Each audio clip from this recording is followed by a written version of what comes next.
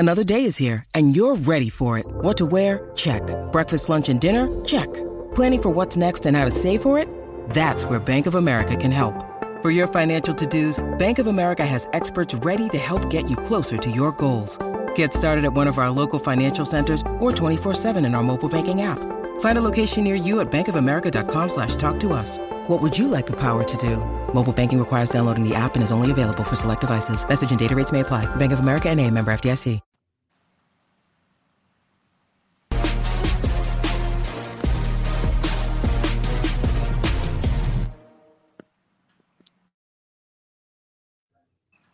Welcome into episode 254 of the Sources Say podcast, your go-to Kentucky basketball and recruiting podcast on the growing KSR Podcast Network. Sources Say is, as always, brought to you by our good friends at Justice Dental. Visit one of their two Lexington locations. It's on Blazer Parkway and Wellington Way by scheduling an appointment online at justicedental.com or by calling 859-543-0700. You can even send a text message to one of their friendly team members at the same number to ask a question or make an appointment. Now is a great time to schedule your dental cleaning. Dr. Thompson, Dr. Justice, and their team strive to provide you with good oral health and a comfortable environment. The Justice Dental team looks forward to seeing you soon. I'm your host, Jack Pilgrim of Kentucky Sports Radio. Very happy to be joined once again by the one and only Sean Smith of Go Big Blue Country. Sean, how the heck are you? I'm doing fantastic, Jack. How are you today? Oh, I'm excited that we have a little drama. It's been a kind of a quiet week just in terms of actual news. We did our preview of Ugonna Onyenso's decision last week. And I mean, within like 4 or 5 hours, he ended up making that decision public that he was going to be returning to the University of Kentucky. I'll get your thoughts on that and just what it means, significance of that, and just kind of carving out what this rotation is going to look like, especially in the front court. There's the conversation about Aaron Bradshaw saying he wants to play the 4. How does that play into it? But we finally get some drama. We get some news and some rumblings going on this week about the dynamic of Oscar Tshiebwe versus Hunter Dickinson, the possibility of Kentucky getting one of those two individuals. So I guess let's start there, Sean. Hunter or Oscar? It's such a complicated question, one that I'm glad I don't have to answer as a head coach going through this process, knowing just how valuable Oscar Tshiebwe has been as a University of Kentucky Wildcat, while also understanding that he's going through the draft process and is prioritizing that. How do you juggle that decision while also having a guy like Hunter Dickinson, who has made it clear that he would like to be at Kentucky? It makes makes for a really difficult decision on Cal's end, but also makes for interesting debate for morons like you and me. It's amazing how things change, right? Like talking a week ago, and we'd kind of ruled out that Hunter Dickinson even possibly being an option, and then here we are sitting here today talking about him again with Oscar Tshiebwe, and it's a difficult decision, right? Like Oscar, a two-time All-American, National Player of the Year, SEC Player of the Year, what he's done at Kentucky. On the other hand, you got Hunter Dickinson, who I think would elevate Kentucky offensively in some areas and would help with some. I know that they're both high usage guys, the way that they had been, especially with Oscar and stuff and things. But Dickinson was a really high usage guy at Michigan this past year. So I think both, regardless of which one it is, if either one of them are at Kentucky, they'd have to play differently than they have in the past, given what Kentucky's roster is going to look like. But I'm going to lean Oscar just because of the familiarity with the program and being in the program for 2 years and knowing this fan base and the fan base falling in love with him and just what he does on the glass. And I think that he can impact the game different and probably in a better way with a lower usage rate than Hunter Dickinson can, just because of his ability to hit the offensive glass and finish plays around the rim. That's why I'd lean Oscar. Now, if you want to help with spacing, Dickinson's still going to do some stuff in the post, but he can step out and stretch the floor better than Oscar can. So that would help. But that's a decision that I am glad I do not have to make. But if Kentucky gets either one of them, I think Kentucky's, interior is looking really good next year. But I just feel like rolling it back with Oscar out of the two, honestly, would be my pick at this point.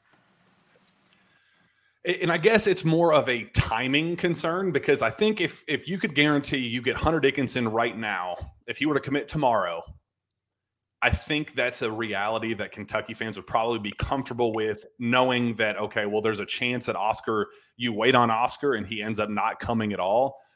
You would rather get one rather than neither. And if you know he's going to come right now, then that's obviously a scenario that Kentucky has to weigh.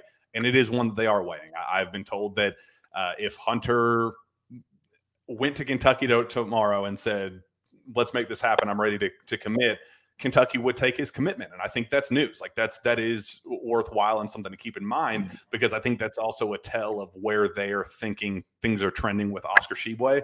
If they were operating under the assumption and had the impression on Oscar's side that there was a significant chance that he was coming back, I think they would tell Hunter, thanks but no thanks, considering the other options Hunter has. Maryland's making a strong push. He's visiting Kansas on Thursday. I'm told those are the two leaders in his recruitment right now. Obviously, Maryland being kind of the NIL perspective, they're ready to kind of throw the bag at him.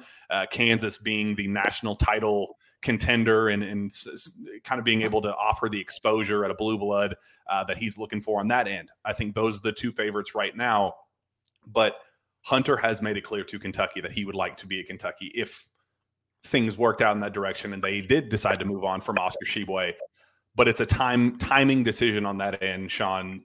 Hunter's not going to wait around forever, and also Kentucky's not going to wait around forever for Oscar. So it makes for a really tricky timeline on John Calipari's end. Yeah, and that's what I was going to add. Like, if Hunter wanted to commit tomorrow, then my pick would be Hunter Dickinson. Like, I think that you go with whoever, like you said, the timing. Whichever one has the better timing in this situation, I think Kentucky rolls with that. But I was just coming from a familiarity standpoint of playing in this program and knowing what it takes. I think there's a significant advantage for Oscar having done that for 2 years, having been a part of this program 2.5 years, going back to that COVID season too. So I think that there's some legs to that as well, and a benefit there for him. But either one Kentucky gets, if that's how it works out, Kentucky's going to be fine at that spot given what they have to roll around it. And I think that Ugo coming back is a big piece and helps in that area. And then you got Bradshaw there at the 4. It's amazing how once we got off that podcast last week, just all the news decided to go. Like everything that we've been talking about, if they had waited maybe just another hour, we were able to talk about it. But we kind of had the lead on it, and then the news broke. It is what it is. And I guess the concern on Kentucky's side, and just talking to people around the program and that have talked to Hunter and know how what his mindset is right now, he has informed Kentucky that he would like to be here. That's a fact. They're also concerned I said on the show a couple weeks back when Hunter even popped up as a possibility that they were moving forward cautiously optimistically, like that they liked what they had heard, but also understand that there's a lot at play with NIL, and they understand that he could make a ton of money wherever he goes, and that by going to a blue blood program like the University of Kentucky and having them say, hey, we want you here, let's bring you in. Here's what our typical NIL pitch is. We're not going to make any guarantees, and that's something Kentucky's made clear. But here's what a player of your caliber could probably make here in Lexington. They're worried that he's going to take that information and go straight back to Maryland or Kansas or wherever and say, this is the going rate for me, match it, or I'm going to Kentucky, and kind of using the other schools against each other for leverage. So Kentucky likes where things stand with Hunter, but at the same time know that they're not going to get used either. So they're treading lightly in that direction as well, that they understand that this could be a leverage play as well. And again, I've heard that Maryland and Kansas, Maryland probably the leader from just an NIL perspective and being home, DMV area, all of that, while also Kansas has the blue blood factor that he's also, that appeals to him as well. But watch out for NIL and just the leverage play.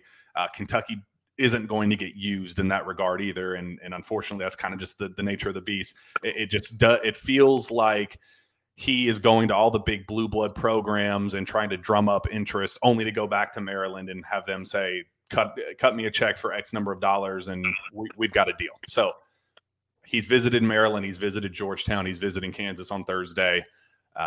things could move rather quickly. I know that there's the talk that he wants to commit at the end of this week. That hasn't been shut down completely.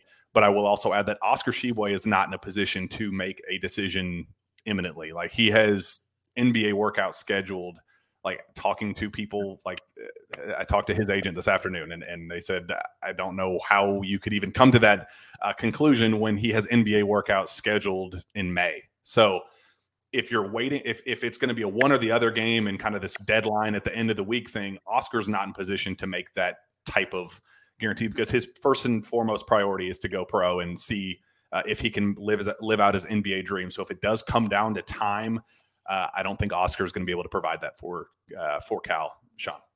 Yeah, and to me, the only way Kentucky loses in the situation is if they get neither, right?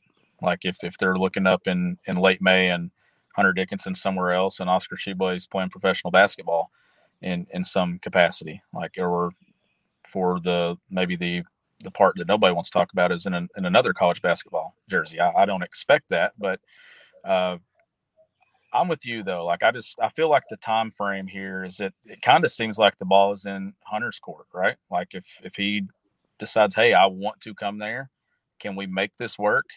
Then there's probably that shuts the door on Oscar Tshiebwe for a possible third year at Kentucky. Because I mean, if you're Kentucky, you have to take the one that wants to come, and whoever says it's me, I want it, you got to take it, because they're two really good players. They do different things, but I could also envision a scenario here where getting Hunter Dickinson and getting a change of scenery and something different could benefit Kentucky. It could be a different approach. I think the fan base, to me, would be mixed on this. I don't know what the comments look like, but I'm sure there's some saying Oscar, of course, Oscar. And then there's others that are saying Hunter Dickinson. I just think that that's the divide we have. Whichever one Kentucky gets, I think Kentucky's going to be fine on the interior. But it is it's definitely an interesting situation to follow, and it does have some drama to it. And I guess my concern with it is just from an outsider's perspective, and why I kind of think, again, this is just my knowing what I know and an outsider's perspective, kind of putting everything together. Part of me thinks that Kentucky and Oscar are playing chicken with one another. That they, Oscar, when the offseason began, his agent and the people around Oscar kind of say, here's what we're looking for if we want to come back to Kentucky, take it or leave it. Kentucky says, we're not going to do that here. We're not reaching any demands. Like, just because that's what you made this past year or what you're looking for in a return doesn't mean that we're going to guarantee that. You may, by coming back to Kentucky. We know we have the best platform in branding opportunities than anywhere else in college basketball. If you think you can get that, then by all means come back. But we're not going to play this back and forth game of, we're not going to negotiate. Like, this isn't a negotiation. This is, if you want to come back, it's going to be for the betterment of the team. We're not going to guarantee minutes, touches, role, all of that stuff.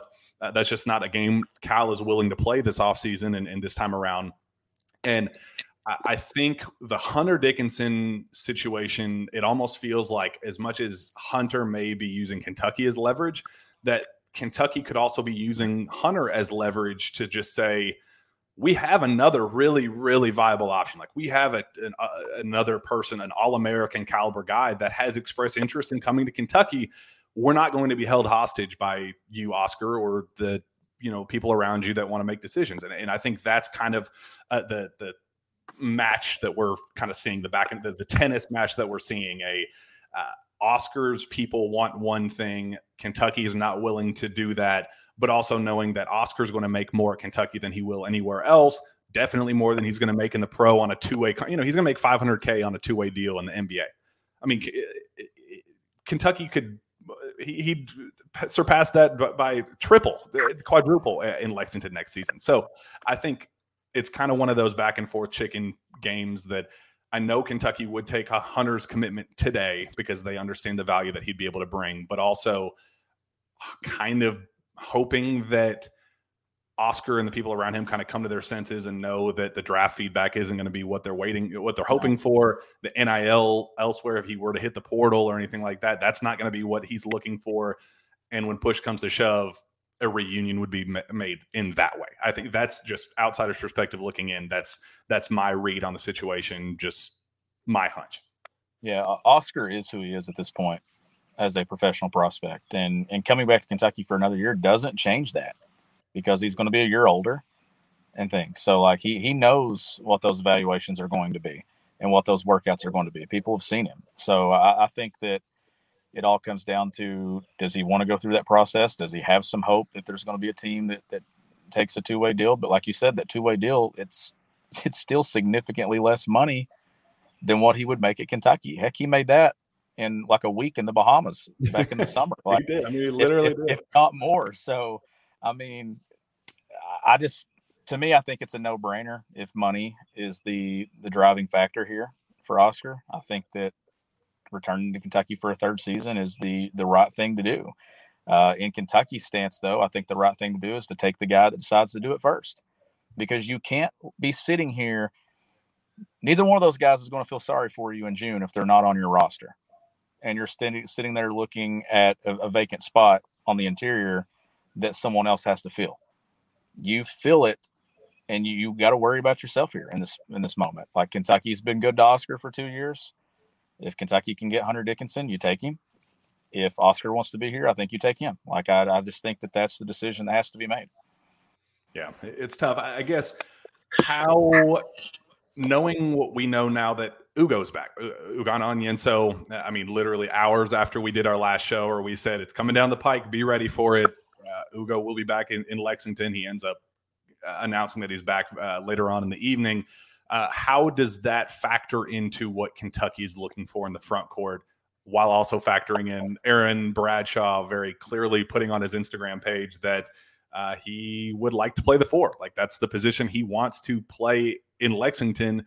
How do you navigate those waters, having Ugo back officially while also factoring in kind of the role that Aaron Bradshaw would like to play? Well, I think what it did is it gives Kentucky options for what they do add. They don't have to go get a rim protector anymore. That doesn't have to be a part of it, because we know that Ugo's going to fill that role. Now, if Ugo's able to play a higher number of minutes like we expect him to be able to do, and we expect him to play those minutes this year, then he's going to protect the rim for Kentucky. So you're not having to just look for a rim protector. If he had not been on this roster, Kentucky was primarily looking at what?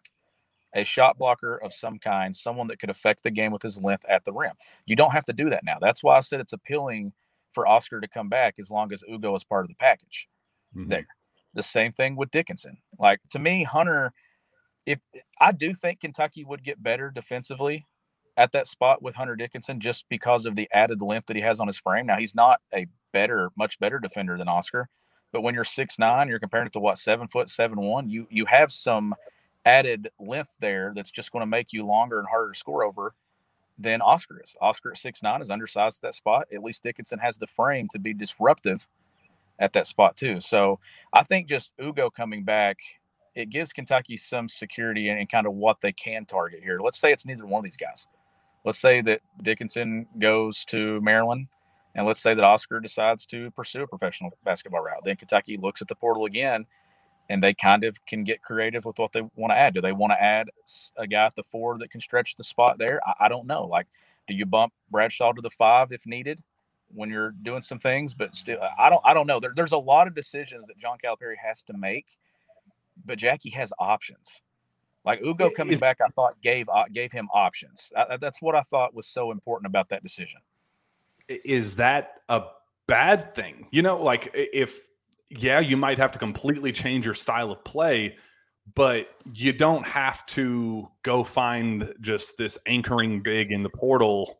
You know, if it's not going to be Hunter, if it's not going to be Oscar, you don't have to go find a big plodding 7-footer just for the sake of doing it. You can go find a versatile kind of strength, brute force kind of guy, a guy who can play the 3 or the 4, or, have a face-up game at the 4, whatever.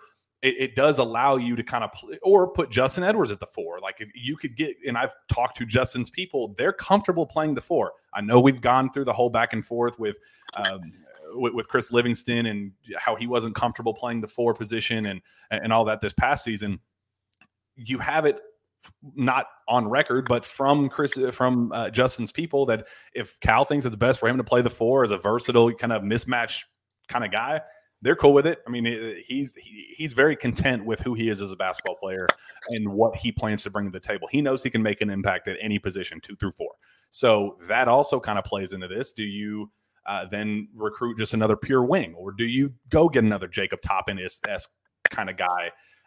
It does allow Cal to get. I don't think that there's a desperation factor that I think on paper it seems, if that makes sense. Yeah, I agree with that. And I think that was the importance of that decision, and him returning a week ago was, one, you run it back with a guy who's been in your program for a year, been here since August. And I think that's the appeal to having Oscar Tshiebwe too. I think that, look, Ugo was here, but he's still a mystery, right? Mm-hmm. Like he's still this guy that going into next year that I still view as a freshman entering next season, because we didn't see much of him. We saw him in limited action in the non-conference, and we saw him a little bit against Alabama, and then not again. Maybe a few minutes in the Georgia game at Rupp Arena, but other than that, we're kind of still out in the unknown area about what he can be. And I think that's exciting. Like, that's exciting about all these guys, like DJ Wagner, Rob Dillingham, Justin Edwards.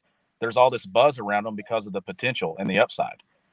I think you can throw Ugo in that category as well. So I do think that it gave John Calipari some options to kind of piece this roster out in the interior how he wants.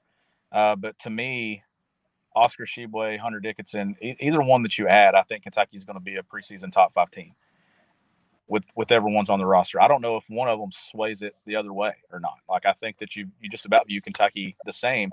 They would do some things differently, especially offensively. Not much would change defensively at that spot, but offensively, I think that they would do some different things. I think you get a better passer in Dickinson than what Oscar is. I think that he's a guy that can make some plays and stuff out of the post that Oscar cannot do. But you also lose that guy that just cleans up literally every single rebound. So there's positives to it and there's negatives to it. I think that they're two entirely different players that are high usage rates the last couple of years, but either one of them at Kentucky would have to do less than what they did this past season. And I think that's the thing that you look at here. Who's willing to do less and fit into whatever their role is going to be on this team? If it's Hunter and he's willing to sacrifice and do some things, then I like it. If it's Oscar, I like it too. I like both guys. Yeah, looking at the comment feed and some of the questions, Richie Lanza asked Mackenzie Mbako update. A couple of people asked about Mackenzie. Kentucky is not going to be pursuing Mackenzie.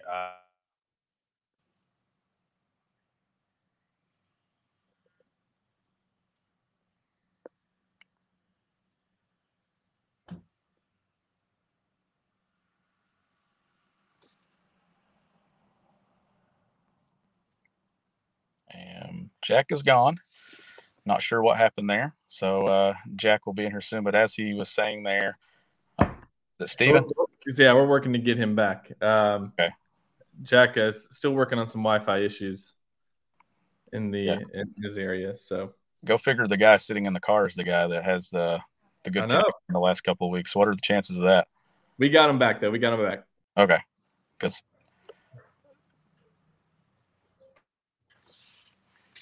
Nice magic trick.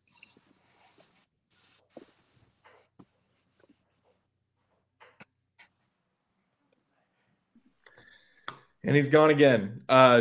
Just wanted to pick it up from there. And Mbako, I noticed somebody said he might go to Louisville. I'm being in Louisville, being surrounded by Louisville fans. They're pretty excited about what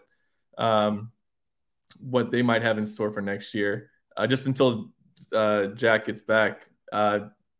What do you think? What do you think about that? I mean, is Louisville back as a rival? Because I feel like we've kind of missed that. I think Louisville being decent or even relevant is good for the state. It's obviously good for that rivalry and things. But, yeah, Jack was talking that Kentucky's not going to make a play there, and I don't think that that's a surprise at all. I don't think that was even a play at all when all that broke a week ago with him – requesting out of his letter of intent and things like that. I just don't think that situation makes any sense at this point, given what Kentucky's had in the front court. And, Steven, you don't want to go after a guy like that and then have one of your guys that you have in the fold request out of their letter of intent. So there's that. Like, once you get through that signing day and a guy signs elsewhere that you have recruited and you've taken another guy, it kind of makes it difficult and messy, in my opinion. But, look, Louisville, Kenny Kenny has an approach right now that I think that he's trying to do everything it takes. I mean, when you win 4 games, you kind of want to do anything you can, right, to get it right and get it right quick. Like 4 games at Louisville, that's not acceptable. And I know that it was a rough year, and they will be better than what they were. But maybe even definitely 8 games. Might even win 8. Yeah, 8, right? As long as it's not the one at the Yum Center at some point, whenever that schedule comes out. But no, I do think that game. I'll just say this real quick: that Louisville fans are treating Mbako as like a recruiting win over Kentucky, which I think that's funny. You know, especially as hearing you guys talk about that wasn't really no, and that recruitment on Kentucky's end stopped a long time ago, and things. So I mean, that's at one point, that was a guy that was on Kentucky's radar and near the top of it, and now could be playing up the road. You got Sky Clark. I mean, there's a lot of storylines there that I think that Louisville fans, and it makes it interesting. But Kenny doing everything he can to get that right and right that ship and put it sailing in the right direction. And look, after you win 4 games, you got to try anything you can. And that would be that's a significant win for them if that's where it goes. They're getting really. I'll tell you this: they're getting really cocky here already. I mean, a lot of confidence for a team that won just 4 games. It's amazing. And then they're looking at their recruiting and things can change fast in the transfer portal era, but I don't know. I mean, we know it didn't work out for Kentucky 2 years ago, but after that 9-16 year, Kentucky hit the portal hard, and for the regular season, they got it right and got those guys and had Oscar, had Xavier and Kellen Grady. Like, we know that the transfer portal can change things for you quickly and rapidly. So Louisville's hoping to grab onto some of that, being in the ACC. I mean, Mbako going from Duke, if he ends up at Louisville, like it's definitely an interesting dynamic, and that's the world we live in today, Stephen. Somebody can be out of their letter of intent and playing somewhere else in 2 weeks, and some of those moves significantly change the landscape of college basketball. Some of them don't. And the portal is one of those at play here that we're talking about with Hunter Dickinson at Kentucky.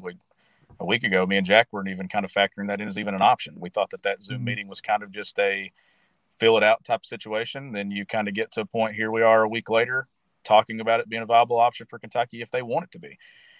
So things change quickly this time of year, especially in Lexington. And Kentucky's roster looks like it's starting to at least have some scenarios play out with Ugo coming back. And I thought that was a massive get for Kentucky. I know Jack probably want to talk a little bit more about that whenever he gets back in here. Hopefully he gets back in here. Is there anything else in the comments? There's a lot and a lot of participation going on over there. Somebody said we need Reeves to come back and one big man. Okay, so with that, Onyenso playing as a big, I mean, I do like his shot blocking ability. I like his jump shot. We might have Jack back, but as I send it over to you, Sean, I'll get Jack back in. But does having Onyenso, what kind of role do you see him playing? I don't know if he's somebody who's gonna, shut down a lot of guys on the defensive end. I mean, he's a good rim protector, and I like having somebody back there because the way Cal wants to play defense, it'll make a difference. But I'll hang up and listen. Perfect. So to me, with Ugo, as Jack's getting back in here, to me with Ugo, I was nervous if Ugo was going to be the only option Kentucky had at that position. Like if Kentucky went all in on Ugo being their guy, I was concerned about it, just given that there is an unknown there. And I thought that was a risky play. I mean, it's a risky play when you're talking DJ Wagner, Rob Dillingham, and a young backcourt, right? That's why there's an importance of having Antonio Reeves come back to that backcourt. But I just thought it would be a risky move to just go with Ugo alone. But now that Ugo is in the fold, you have the ability to add someone else to that spot. And if you can add a guy like Dickinson or add Oscar Tshiebwe back for a third year, I think, one, it makes the job of Ugo easier, and it kind of allows him to transition into whatever role that ends up being. And Jack, I want your thoughts on this. Like, when college basketball seasons start, coaches have an envisioned role for each player on their roster.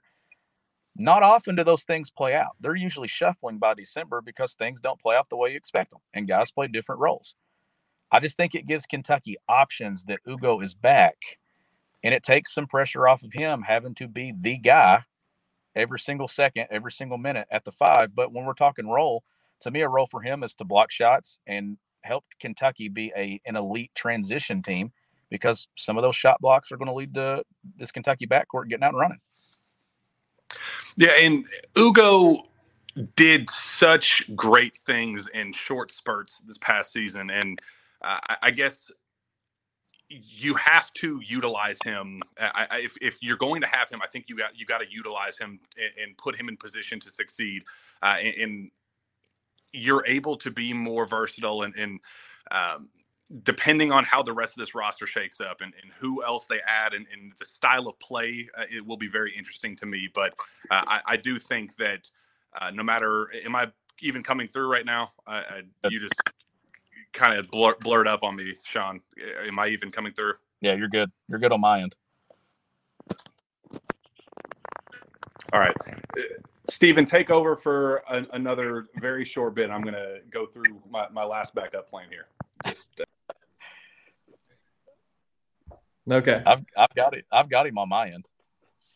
Yeah, he seemed fine. But I guess he couldn't hear you or something. So technical difficulties. The Sources Say podcast. We're going to change the name of this. Yeah, let's don't.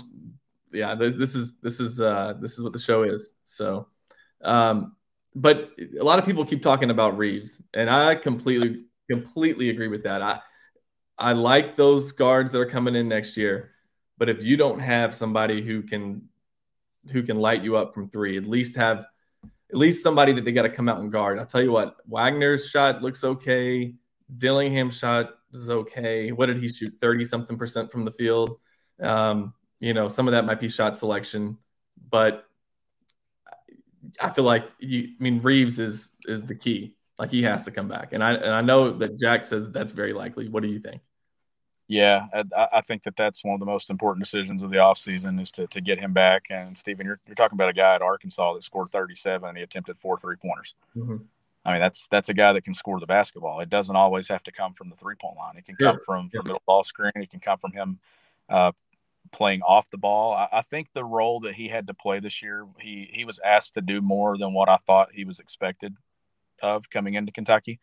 Given the injuries to Xavier and some other things there, I think that it kind of created maybe in the moment possibly an unfair thing for him, but in the long run, maybe a positive, because I think he's going to come back and be a player that has seen a lot of different things and experienced a lot of different things. He's played with the ball in his hands. He's played off the basketball at Kentucky. I think that better prepares him for another year in Lexington and on a roster where we expect DJ Wagner to dominate with the ball in his hands. And when Rob's in the game, he's going to have the ball in his hands. And if you need a guy that you can play through late with the ball, Reeves can do it.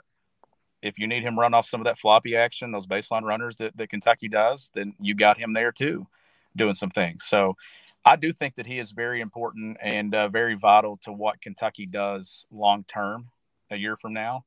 And I think it's, to me, for both sides, I just think it's a no-brainer to work out another year at Kentucky. And I think that both sides view that way. I think Reeves can make a lot of money here next season.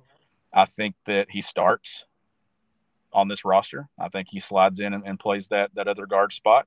And that's going to be an interesting dynamic too, and how Calipari is able to manage that. Because you got Rob. He wants to start, and that's going to be hard. But to me, Rob is one of those guys that you see succeed in the tournament, that can come in and is dynamic and shifty and can hit shots and hit tough shots. He's also going to take some shots that's going to leave you scratching your head and probably wanting to throw your remote through the TV. Like we know that that's going to happen, but you get the good with the bad with Rob. And when the good is good, it's really good. Like, he's shifty, he's dynamic, he's electric. And I think that that's going to be exciting for Kentucky fans. But I think Reeves can be the steady hand that Kentucky needs, that late in games that Kentucky goes to and they need a bucket and some things like that. But, I mean, look in the highlights you're pulling up here. I mean, Rob's shifty. Like, Rob, I mean, he thinks he's that guy, and he plays like that guy. And there's to me, the difference with this group coming in, Steven, this is from a collective whole. This is from DJ to Rob to Justin to all of them.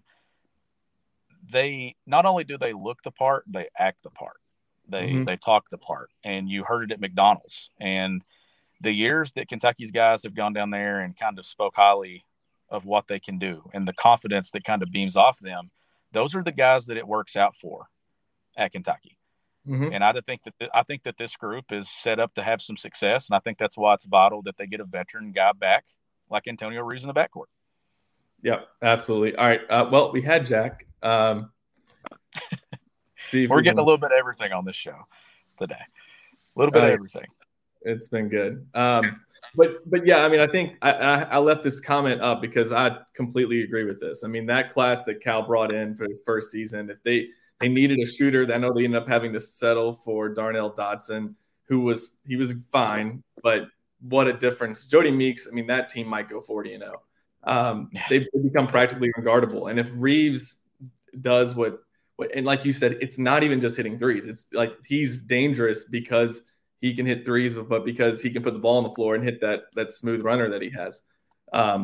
So, I mean, I totally agree with this comment here that bringing Reeves back could be just as big as if you return Jody Meeks. Not that I would compare them. No. I thought Meeks maybe did a better job of creating his own shot from three. And they are kind of different players. Meeks maybe just a little bit better. But as far as somebody who we've seen able to light it up, as long as it's not the round of 32 in the NCAA tournament. And if that scenario had played out in 2010, right? Like Meeks would have taken fewer shots a year later. His role would have changed, but what he performed and the things that he did well wouldn't have, like shooting the basketball. That would have been the role for him. That team would have pushed Darius Miller to the bench, and you would have pulled Miller off the bench, which then makes Kentucky deeper. That's the case with this, in my opinion.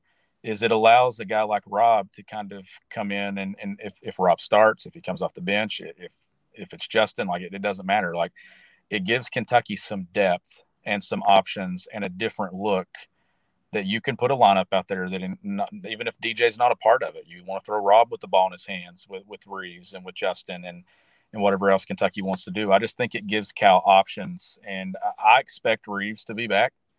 I know Jack and stuff has talked about that in recent weeks, and that's one that we're following here. And he made that decision early to test the waters and play out that process. And I would be shocked if he's not at Kentucky, just given the way that I think there's a perfect fit for both sides. Sixth man of the year in the SEC. I don't think that that's the role he would play in another year, Stephen. I think that the role would be starter from day one, just given the experience, because Kentucky needs that in its backcourt. Yeah, I mean, I think that I agree with you guys that I think he's going to come back, which I mean is huge, and this is where people are kind of getting impatient, and there's a lot of, you all talked about it a lot last year. There's a lot of pressure in this class. Having somebody come back with leadership and somebody who's been through it is gonna be huge, especially somebody who's gonna start. You look at what that lineup could be. I mean, you're right. You have depth. I think Onyenso gives you great depth, and I like that. Cal is gonna let Aaron Bradshaw shoot the ball, because that's been one of my. Once I saw Aaron Bradshaw play, I was like, he needs to be like, he can shoot the three. Like, let him go. Let him. That's what he's going to do in the NBA. So let him do it at Kentucky. I don't want to see him like Karl Towns winning a three-point shooting contest. After for a year, his family's like, Cal, we want him shooting threes, and he's like, well, he's not going to do that here. Which I get it. He wants them to build up other parts of their game, but Onyenso can shoot. Aaron Bradshaw can shoot. Kentucky's got some unguardable kind of players. Do you think, though, that how big is losing Chris Livingston? And I know that happened. You all said that's going to happen. It happened like immediately once we got done with the show. But how big is that? Yeah, I'm mixed on that one as well. Like I do think that if Chris were to play a sophomore season at Kentucky, I think that you would see him. I think his numbers would go up significantly. I think he'd be a significantly better player than what he was as a freshman, just given the year in college basketball. But I don't think he's an impossible guy to replace. The longest field goal ever attempted is 76 yards. The longest field goal ever missed? Also 76 yards. Why bring this up? Because knowing your limits matters, both when you're kicking a field goal and when you gamble. Betting more than you're comfortable with is like trying a 70-yard field goal. It probably won't go well. So set a limit when you gamble and stick to it. Want more helpful tips like this? Go to keepitfunohio.com for games, quizzes, and lots of ways to keep your gambling from getting out of hand. If that makes sense. And that's no knock on him. Like I would love to see Chris back, because I think that Chris can do some things, and his upside and stuff and progression from freshman year to sophomore year, I think would be a gigantic leap. It would not be the leap that Terrence Jones took or PJ Washington took. Like it would not be to me of that stature, just given what Kentucky does have coming in, and it's got some ball dominant guards. So the basketball is not going to be in Chris's hands as much. So maybe you're better suited for a guy that can maybe knock down some shots from that spot at the three, and that's the other side of the Reeves coming back scenario. You can also throw DJ and Rob in there together and slide Reeves to the three alongside, Bradshaw at the four. And you've got some shooters off the ball with guards that can get into the lane. I would have loved to see Chris at Kentucky another season.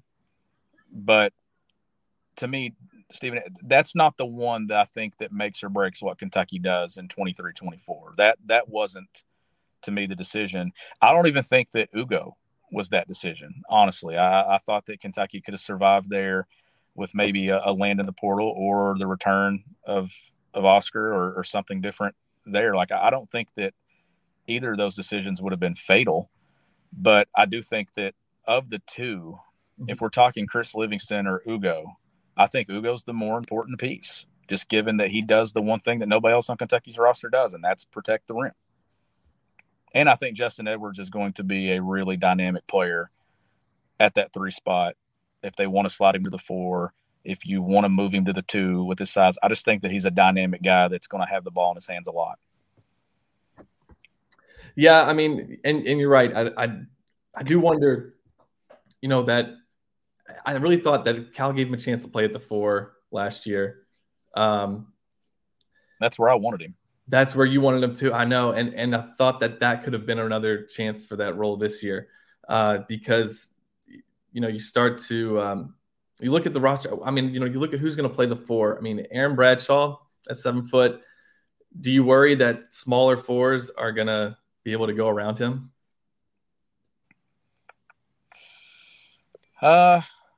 Yeah, but he has the length to be disruptive, and you've also got Ugo behind him, possibly as it stands right now when it comes to what's on this roster.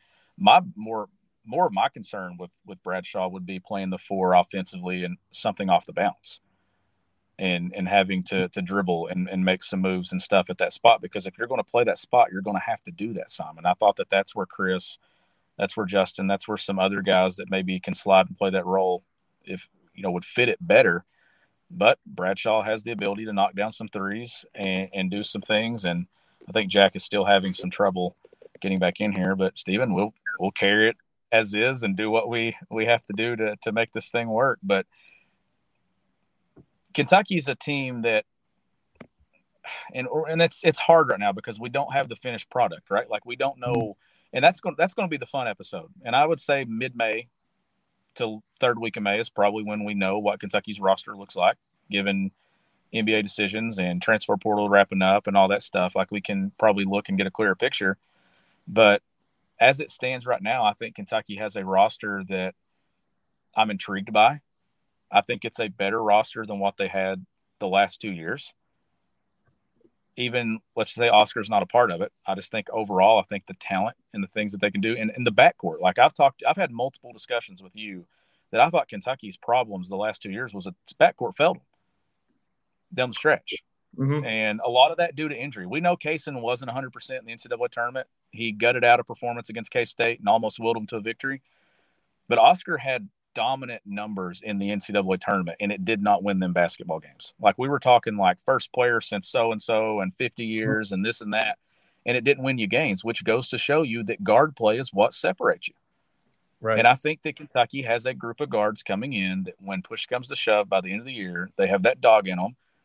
And I think Kentucky's backcourt will be significantly better and more prepared to kind of handle the weight of the postseason. That's why I'm okay with another year of Oscar Tshiebwe or Hunter Dickinson coming in Kentucky with a high usage rate, as I just think that those usage rates aren't going to be there because those guys in the backcourt are going to dominate the ball in their hands and make plays. Jack just sent us a message. He's literally driving to get service. So it's I love it. Because I know he's got some more scoop that he wants to get to. So he's like trying to make it happen. Yeah, that's what the sources do. They say, and they go wherever they have to go to say. Right. Jack has been with me on the road and me looking for a McDonald's to post a story in 2020, right before COVID shut down the season. So I know this is no surprise that Jack is trying to find internet somewhere. He really makes Shelbyville sound like it's just out in the middle of nowhere, which it's not. So, but there's got to be a McDonald's somewhere. You can't go wrong with McDonald's Wi-Fi. No, there's going to be a Starbucks somewhere, right? Starbucks, McDonald's, something. But yeah, we're just holding it down here. Let's see. There's these comments over here. Drew Franklin says McDonald's has the best Wi-Fi, so he's on board with that as well. I agree.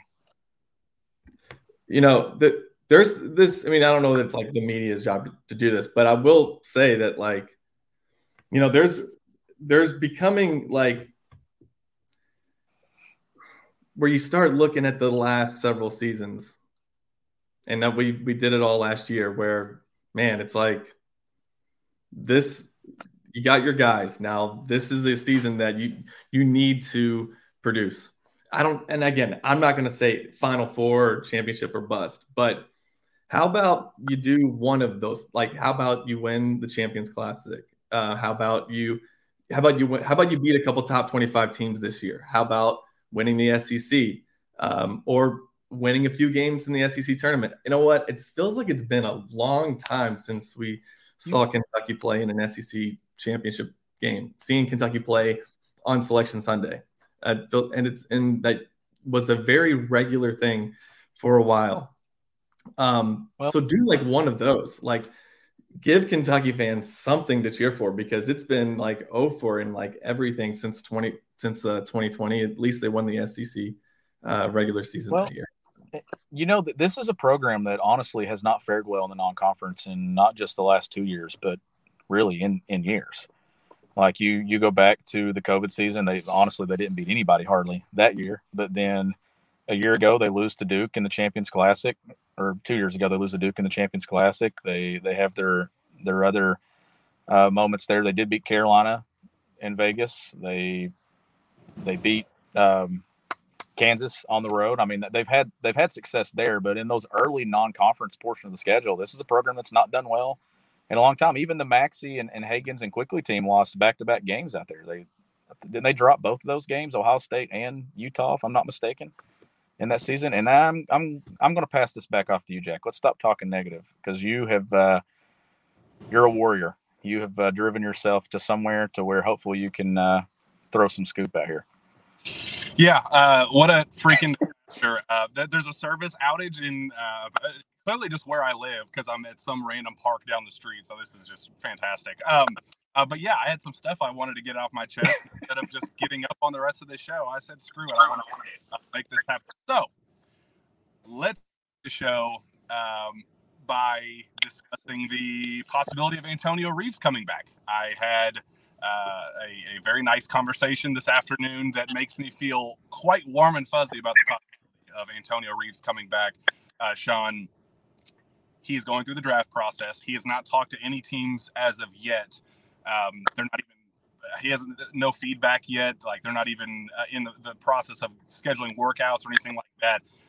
But Antonio is operating under the assumption that he's going to go learn what he needs to fix going into this upcoming year, and in hopes of returning and becoming a first-round pick in a very weak 2024 draft class.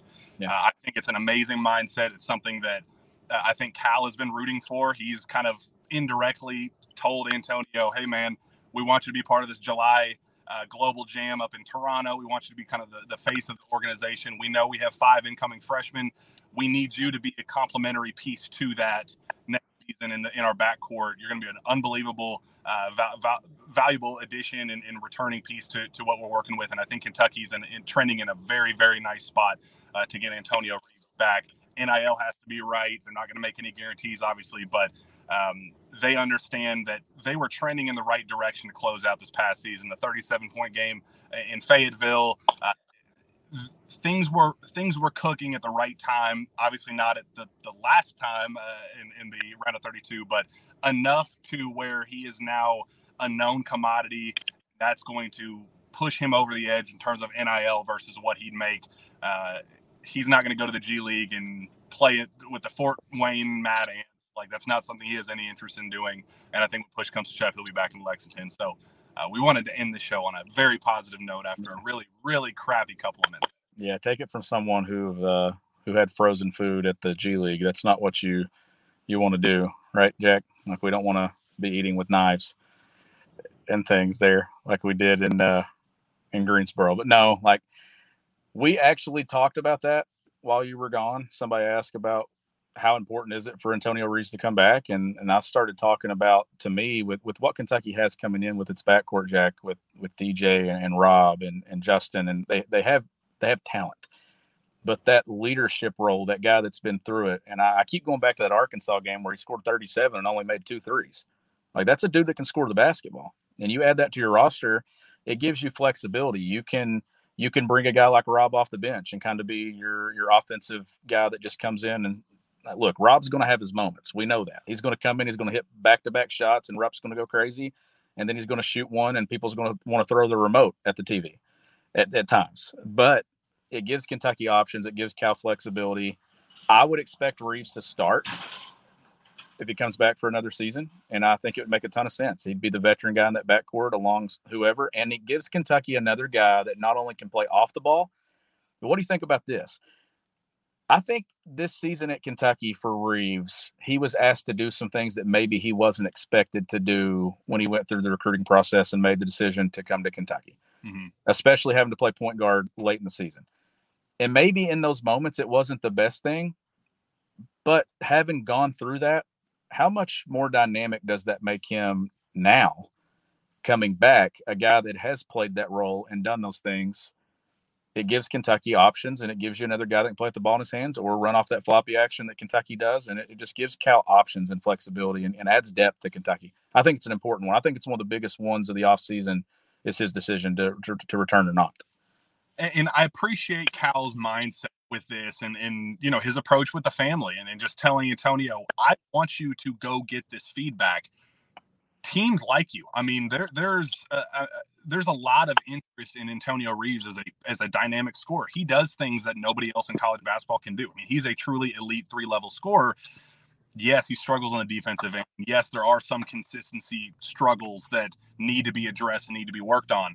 But he does things that nobody else can do. And when push comes to shove, that is unbelievably valuable for what this team is looking for next season. And just from a veteran standpoint, when you have 4 guys that are going to play, 4 freshmen that are going to play a lot of minutes, you have to have vet leadership from somewhere. And that's part of the reason why even if CJ Frederick struggles with injury or doesn't play often or whatever the case is, you need those types of guys in the locker room to complement young pieces. And that's something that Antonio's side is valuing a lot as well. They know that he's needed next year to, if Kentucky wants to take off, if that plane takes off and soars the way I think Cal hopes, you got to have leadership from somewhere. And I think that's a conversation Cal has had with Antonio and his family and it just said, look, you have a complementary from an age standpoint, from an experience standpoint, from a talent standpoint. You are the perfect complementary piece of what they're looking for. There's a reason that Cal has not gone after any guards in the portal, because they know Antonio is that guard. They don't need another guy. They feel that good about Antonio coming back. He's getting the feedback, and yes, if a team were to guarantee him the moon and things, then Cal will have to adjust accordingly. But there's a mutual understanding, even on Antonio's side, that he's not going to get drafted. He's just not.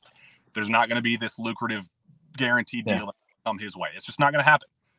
They know that there's going to be more money waiting for him in Lexington, and Kentucky needs to show the love and show that we're going to make you the face of this program. We're going to put you in position to make a lot of money with NIL. No, they're not, but if there's a Jacob Toppin AT&T commercial possibility next season, let Antonio can be that guy. Let him kind of be the face of the program and help him out, make it worth his while to come back to Lexington from a money standpoint, role standpoint, no guarantees, but he wants to be back. Just show him that love that he's wanted back, and I think it'll be done. I don't think there's any hesitation on Antonio's side that this will get done, and I think that's huge news. It's massive news. Like it's we were talking about Chris's decision, to leave. I don't know if we got into that before you. No idea. So his decision to declare for the draft right after we ended the show a week ago, and I was and Steven asked me how big of a factor does that play with Kentucky? And I actually was talking that I thought the decision for Ugo to come back would be bigger than Chris's coming back, just given that Kentucky doesn't have that rim protector on its roster. And this is no knock on Chris. I just think the things that Chris would do and would love to see him as a sophomore at Kentucky. I just think that it's easier to replace some of those things than it is what Reeves does or what Ugo does or what Ugo can do on that upside potential. And that's kind of the nature of the beast when it comes to roster construction, right? Like you can, it's some guys, maybe it's easier to pitch in and feel what those guys did than it is other guys. And to me, Reeves is the guy that stands out and does things differently than anybody else that Kentucky could have in its backcourt. And that veteran presence is probably the deciding and pushing factor of why I'm such a big fan of another year of him at Kentucky. And I think that Reeves in himself would help take a lot of pressure off of Rob, off DJ, off these other guys in this backcourt, just given that he's gone through this, has a season at Kentucky, and just the flexibility that he gave Cal this year with Sabir out and with Kaysen banged up down the stretch. Like, the experience is a huge weapon, and the experience that he got playing different roles, whether it was the lead role or the off role, he went through a lot in that final 5 to 6 weeks of the season. And I thought he really grew up a lot in his one season at Kentucky. And I think another year, I mean, you're talking about to me, honestly, not just a sixth man of the year, I think an all SEC caliber guy if he comes back. Yeah. I would expect that decision to be made at some point in May. Again, he still wants to work out for teams, still get he hasn't even gotten the paperwork back from the NBA that says, here's what you are as a prospect. So it's still early. But their mindset going into this process is, we know who we are as a basketball player. We know that I am not a draftable person right now. Like, we're not on any draft boards. Like, they're smart. They're a smart family. They know how they're, navigating these pretty difficult waters. They're excited about the possibility of, getting good feedback and just knowing what they need to work on. But everybody involved they have common sense. They know that the money's going to be right in Lexington. They know the value that he's going to bring, how necessary he is on next year's roster. I think when push comes to shove, everything is pointing to Antonio coming back, and that's just not even something that I'm even going to stress about anymore. And I think it's pretty clear with Kentucky's recruiting efforts in the portal, they're not going after any other primary guards, ball handlers, and none of that. I will say, going after guys like Harrison Ingram and kind of those versatile 4-3 kind of strong wings. Cal has expressed interest in those types of guys, and I think that is indicative of their mindset with Chris. And part of me, I've heard nothing to indicate that Chris is going to come back. There's single person that's optimistic about that possibility. But he has made tough decisions in the past. When he decided to go to Oak Hill versus staying at Mutual in Akron, where he was putting up 35 points a game and 15 rebounds, he made the difficult decision to go get coached hard under a Hall of Fame coach in Steve Smith, a difficult place to play in Oak Hill in the middle of nowhere in Virginia, away from distractions. And I mean, you had to really get in the grind of that senior season to grow as a basketball player. And he did that. He made that tough decision. He also made that tough decision to go to Kentucky when everybody wanted him to go to Memphis and get as many touches as he wanted, or Georgetown, or even the G League. Take the easier path. He has taken the tougher path. But I just that's more so common sense talking and gut than how he's actually operating with this process. I've just heard nothing to indicate that he's even strongly considering a return. And everybody I've talked to would be absolutely shocked if that were to unfold. But I think it's just look at how Cal is recruiting potential Antonio Reeves replacements. He's not, versus potential Chris Livingston replacements. He is. I think just you can kind of get a look into Cal's mindset with who he's going after and who else. And I guess my next question for you, Sean, do you think you need to continue doing that? Depending on what happens with CJ Frederick, and I feel like you gotta find a vet somewhere, and it has to be at that 3-4 spot to make me feel warm and fuzzy alongside Antonio Reeves. Yeah, if you could get a 3-and-D guy, I think that's probably what you're looking at as the perfect filler for this roster to complete it, especially when it comes to what they already have. So I could see that being a role. Whoever it is, I hope it's a guy that can consistently knock down the three. I think that's important. You need another guy that can stretch the floor and do some things from that spot, but also have the ability to not only play the three, but maybe have the size and the frame to slide and play the four, but also a skill set that when you're required to put the ball on the deck, you can do it. And I think that's probably my one concern about Bradshaw playing the four would be him having to make some plays off the bounce and doing some things. So I do think that when you're talking about adding a portal piece, I do think that shopping and looking in the portal for a guy that can slide and have the versatility to play 3-4, but can shoot it and defend. And I mean, that's a hard thing to ask, right? Like I'm sitting here talking about a guy that can handle it, shoot it, and defend. That's a lot. But if you can get 2 of the 3, then I think that you look at it and say, okay, this guy fits. But obviously it all depends on what talking about Livingston and that decision. But ever since he announced that a week ago, I've kind of ruled him out of being on this roster next season. I've kind of just shifted my mindset to he won't be here. And what can Kentucky do to finalize and put all these pieces together? And the fact that there was even a discussion because nothing about his statement indicated that he was even considering returning. I mean, it was like, on to the next. I appreciate it. It was a dream come true to come to Kentucky. I am going to explore the NBA draft. Everybody have a nice day. It was like, oh, we don't even know. Like, everything that I heard going into the process was that he was going to test the waters. But then when the statement came out, it was like, well, wait a minute. That doesn't sound That's like not testing at all. That's jumping in the waters. Sounds like he did test. Like, the test was, I'm doing it. So it is what it is. Maybe his mind changes, and maybe the feedback is just so bad during the process that he says, "Oh man, maybe I jumped the gun with my optimism about myself and thinking that I was something better than I was at this point in my career." That could be a possibility, but I'll have to see it to believe it. Sean, I guess before we get out of here, the question I have for you: it's been an unbelievably busy recruiting weekend for John Calipari. Made 4 stops in 4 days to go see 4 different recruits.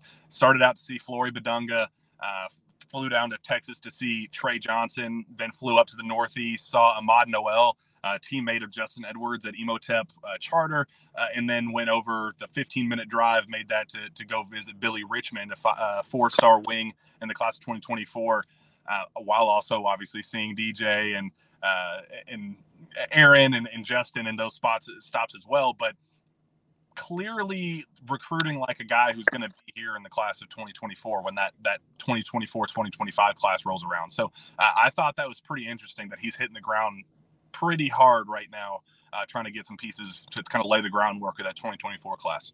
Yeah, that's encouraging to see, right?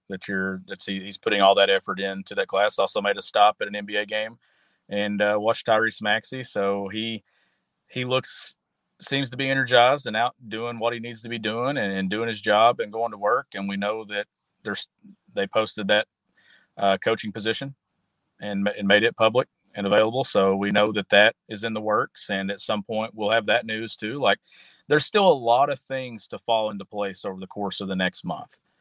And when you were out looking for signal or service, I was talking about that. I'm guessing mid-May is when we're going to be able to kind of sit down and really wrap this thing up and say, okay, this is what Kentucky's roster looks like.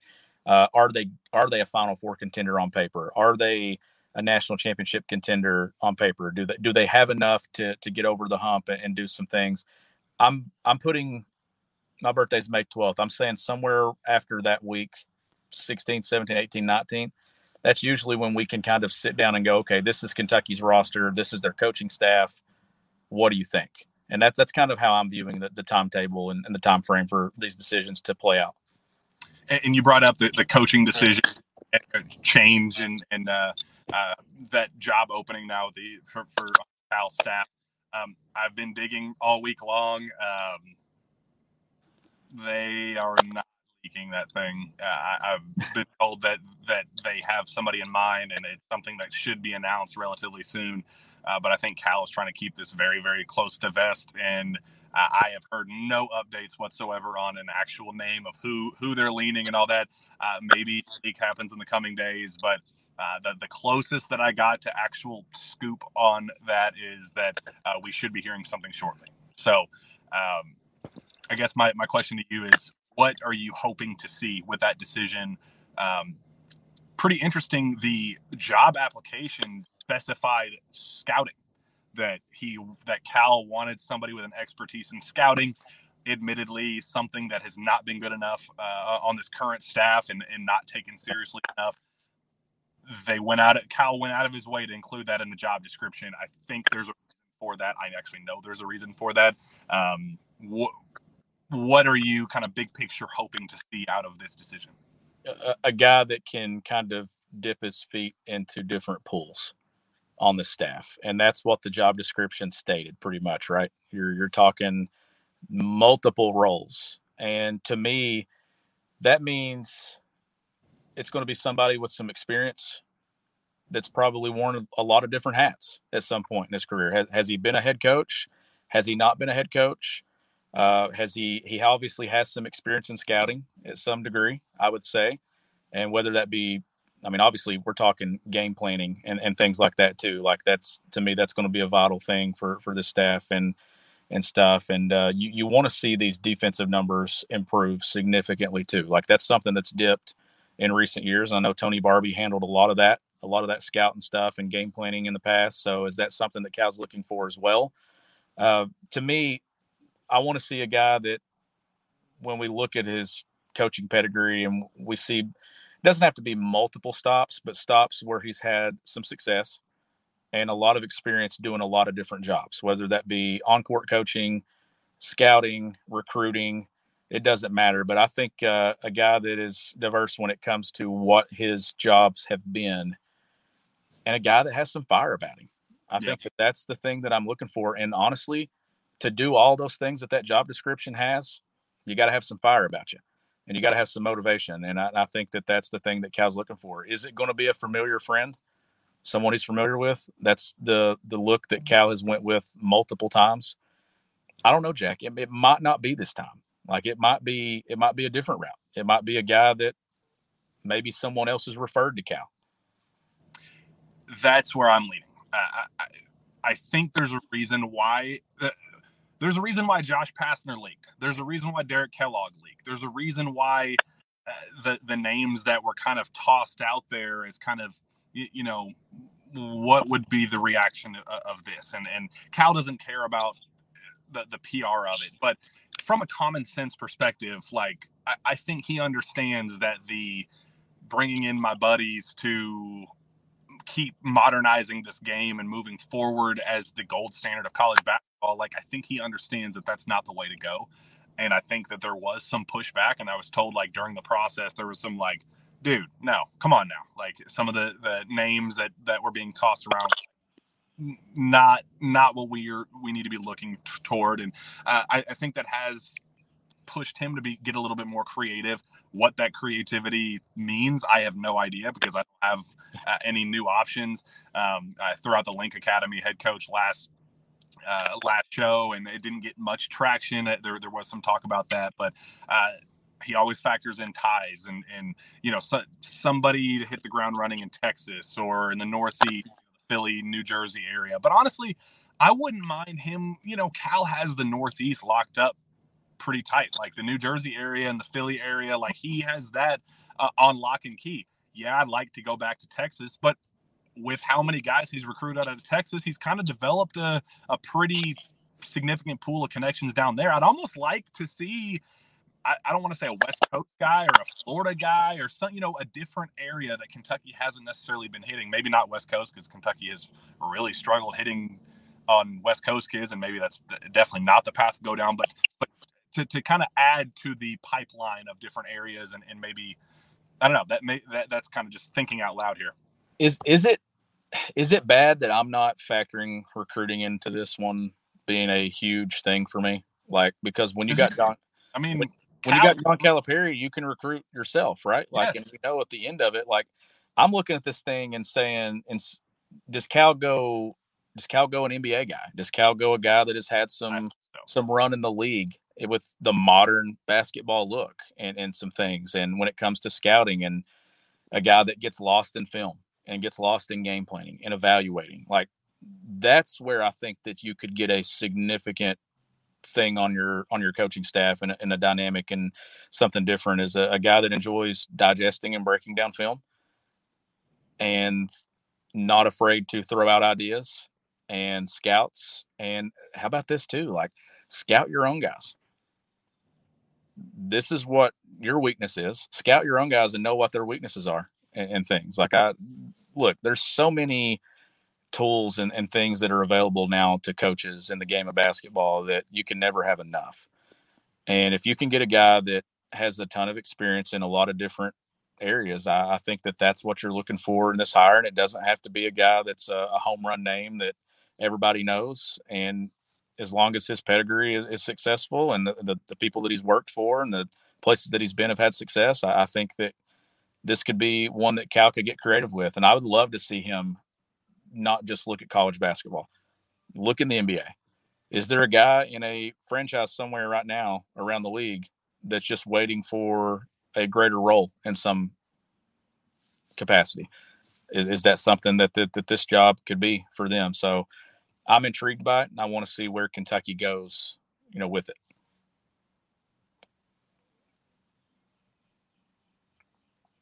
And I think we've lost Jack again. And maybe get him back to wrap this thing up. I am not Jack Pilgrim, but we will try to get him back again. Credit Jack. Here he's back. He's on. Is this a different side of the car? I can't tell. Is that what happened? Hey, Sean, remember what happened with your phone last time? Yep. Overheated. It's something you don't really understand until you truly experience it. I mean, that thing gets hot, doesn't it? You just can't make this stuff up. I mean, at this point, I got nothing. What were you saying before I was so rudely departed once again? I was saying that, is there a guy in the NBA somewhere that Cal could take a look at, that maybe a name that not a lot of people know around college basketball, but is just kind of waiting for that bigger role and that opportunity for his career to do? And look, I'm talking like a guy that scouts not just the opposing teams and game plans, but scout your own team too. Like, scout your own players and help these guys. And look, scouting your own players, I think, is such a significant thing to do. And, I've done it with my own kids, watching film and scouting and breaking down their weaknesses and their strengths. And I know that I'm sure that goes on in collegiate programs, but I just think getting a guy that loves to watch film and things like that, and is willing to grind for whatever that next opportunity is in his career, I think that's the perfect hire in this spot, because you don't have to go out and get a lead recruiter. You got a lead recruiter. You got the best in the game in John Calipari. You don't have to go get that. So check that box and completely throw it off the thing. And to me, connections are connections. And if John Calipari wants a guy in Florida and he's willing to put in the work, I think Cal can get a guy in Florida. If he wants to put in the work and get him on the West Coast, I think that Cal could swing that one too.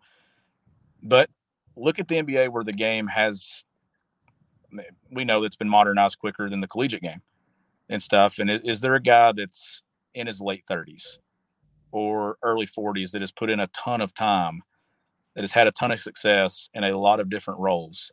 Is that where John Calipari looks with this hire? And if he does, Jack, I think it shows some stepping outside the box and getting creative and maybe doing something that he's not accustomed to doing, which this many years into his career and this far into his tenure at Kentucky, I don't think would be a bad thing.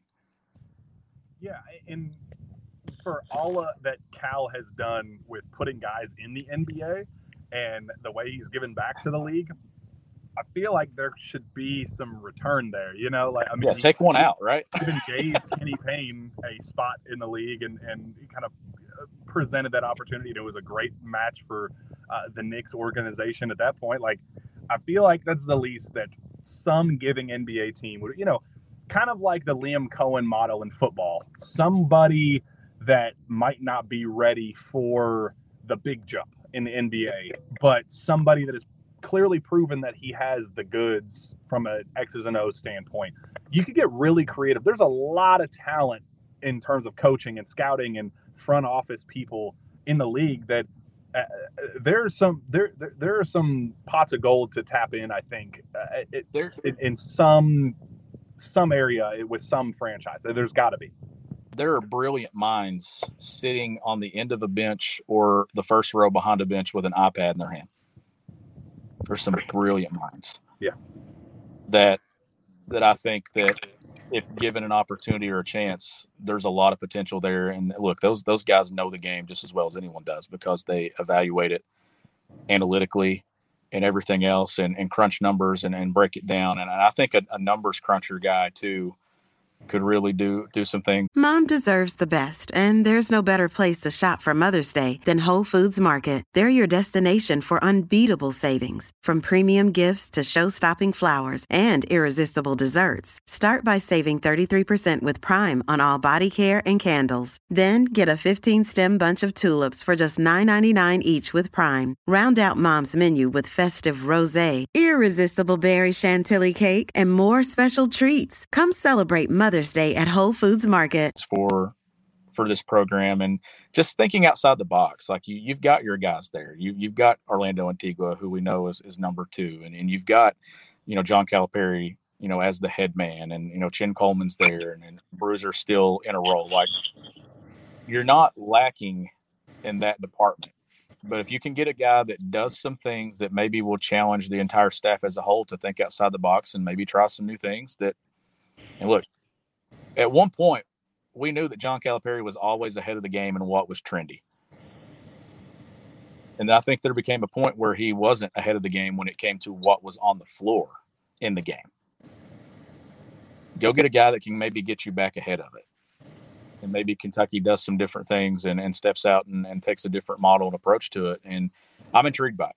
Like, if he ends up going with a familiar face, then sure, you make it work. But I'm interested to see what Cal does with this spot, because I think it's an opportunity to think outside the box and do something different. And why not? Why not take a shot on somebody? And we'll see some names popping out at some point, I'm sure. Yeah.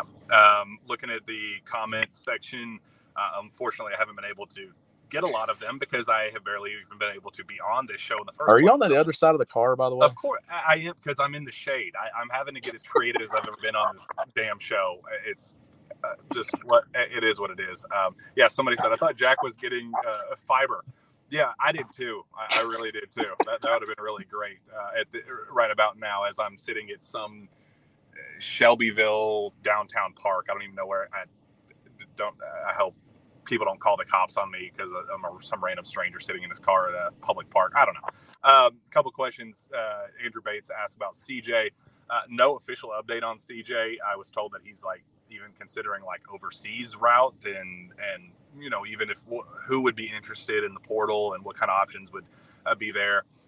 I'm leaning more toward him returning to basketball in general, which I was not convinced of to close the regular season. We were both in that locker room listening to him and watching him in tears talk about, his legacy as a basketball player, and said, I know I laid it all out there, and all those sorts of things. I am thinking, talking to people around CJ, that he is definitely getting that itch to play again. It's just about where, and a lot of questions like, okay, if he were to come back, what would his role be? And those sorts of questions are starting to come back because I think they're seeing the numbers crunch of where would he fit in and how many minutes would he be able to get. So that's definitely something to keep in mind.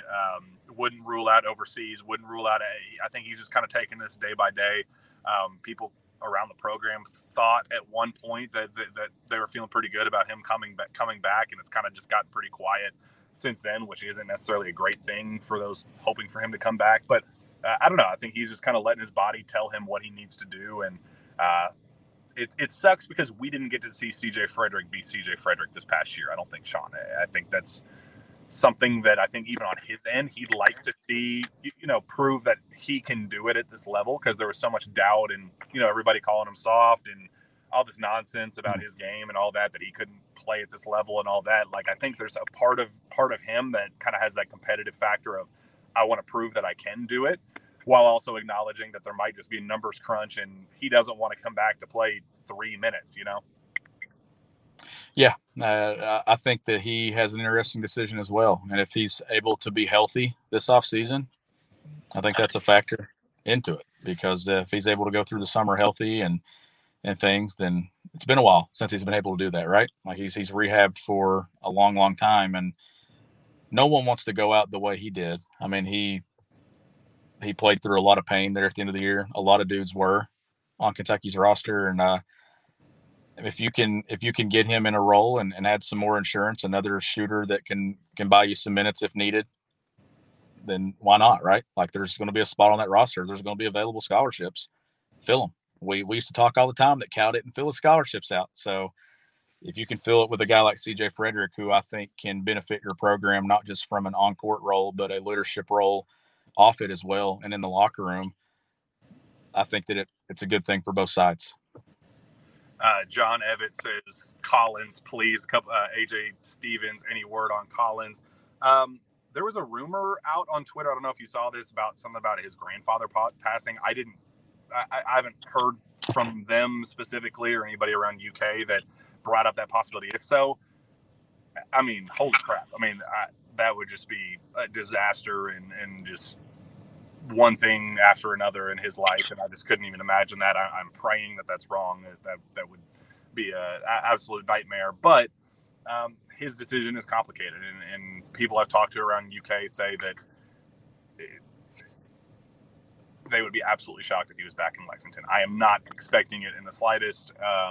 I know it sucks because he is such a high potential guy, and it would suck to see him go to an SMU or a Houston or somebody down in Texas and have him explode and kind of finally unlock all of the potential that he has. But I think that there's just this understanding that, yes, he's developed a brotherhood and a bond with people around the program in Lexington, but it's just not the same as actually physically being there for your mom and your sisters and the people, your immediate family, your actual blood that desperately needs you right now.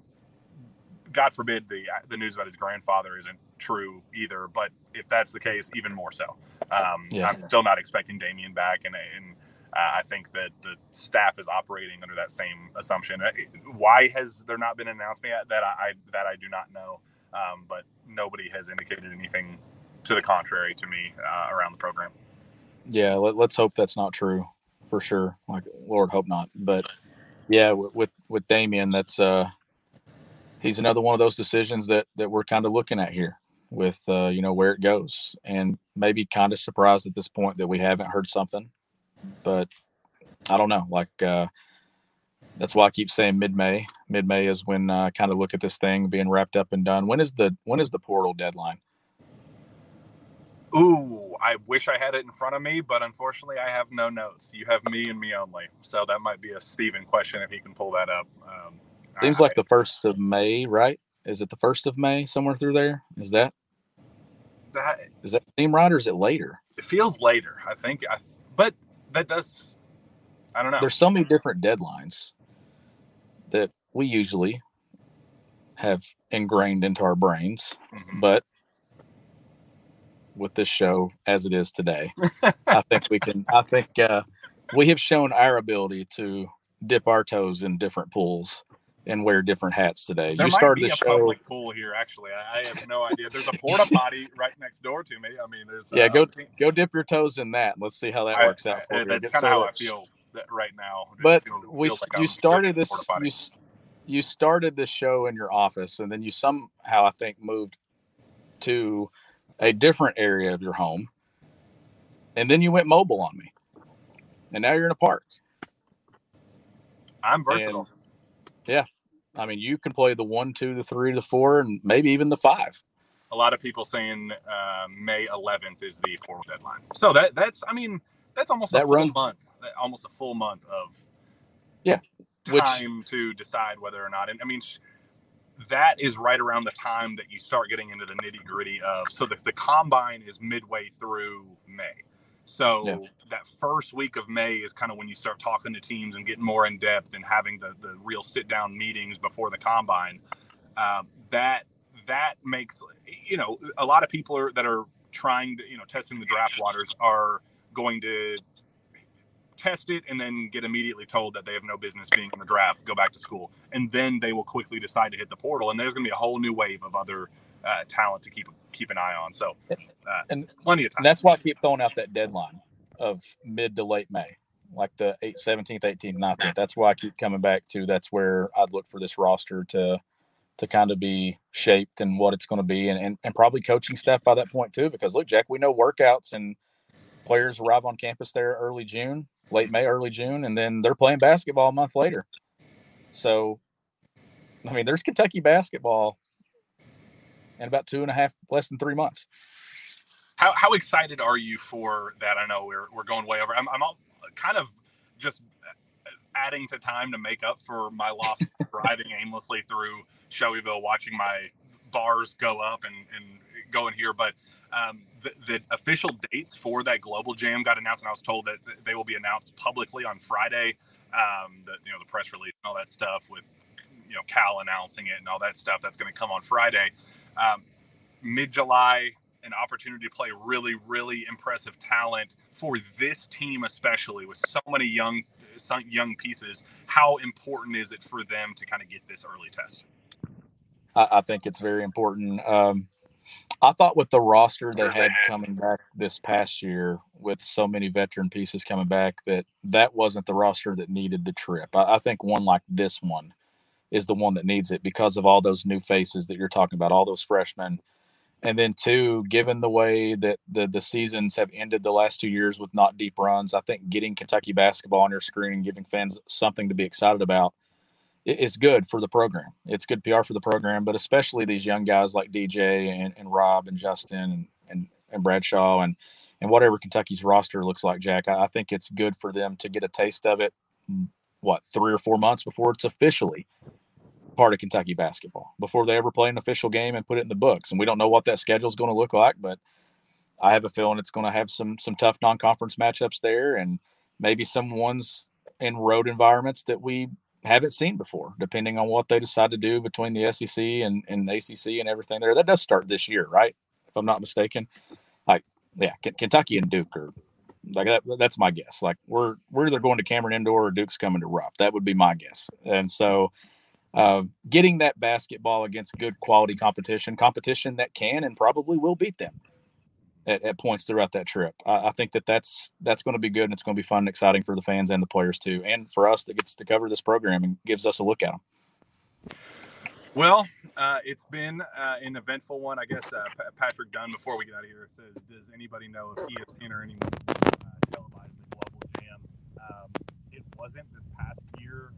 They had it streamed, I think like Sportsnet or something had it streamed online, but it's Kentucky, and they never miss an opportunity to televise a University of Kentucky game, especially when they're dying for content and opportunity to fill time on television. They always figure out a way. So I'd be absolutely shocked if the SEC Network or somebody doesn't make a run for it. But last year it was streamed, so worst case scenario, it'll be streamed by somebody to be able to get your eyes and ears on it. But I would be absolutely shocked if they don't make some type of make that happen. But I guess we'll see. Let's go on. I wish I had my other ad read, Andy Ludicky, and My Perfect Franchise. I don't have my long spiel, but he's great. Go make sure you go to him, and it is what it is, man. This today was what it was.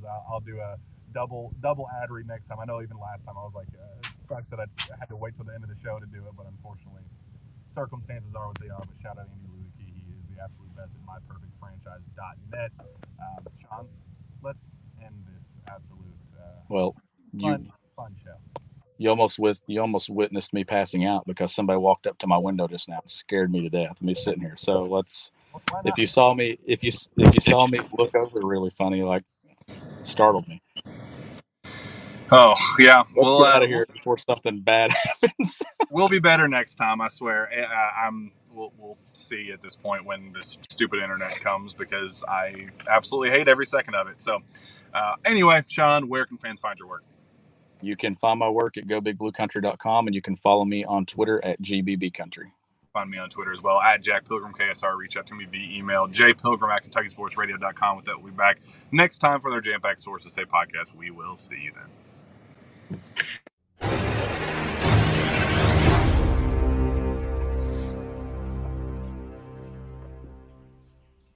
Hello, it is Ryan, and we could all use an extra bright spot in our day, couldn't we? Just to make up for things like sitting in traffic, doing the dishes, counting your steps, all the mundane stuff. That is why I'm such a big fan of Chumba Casino. Chumba Casino has all your favorite social casino-style games that you can play for free anytime, anywhere with daily bonuses. That should brighten your day a little. Actually, a lot. So sign up now at ChumbaCasino.com. That's ChumbaCasino.com. No purchase necessary. VGW Group. Void where prohibited by law. See terms and conditions. 18+.